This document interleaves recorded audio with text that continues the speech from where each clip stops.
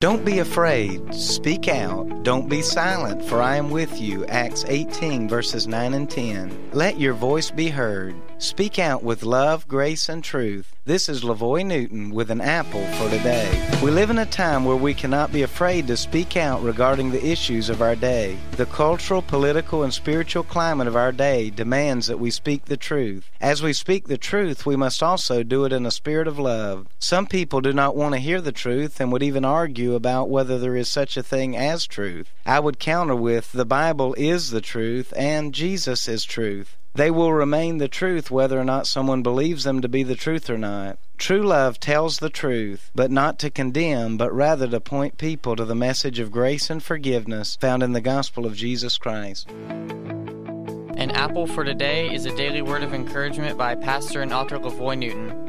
More resources and encouragement are available at anapplefortoday.com.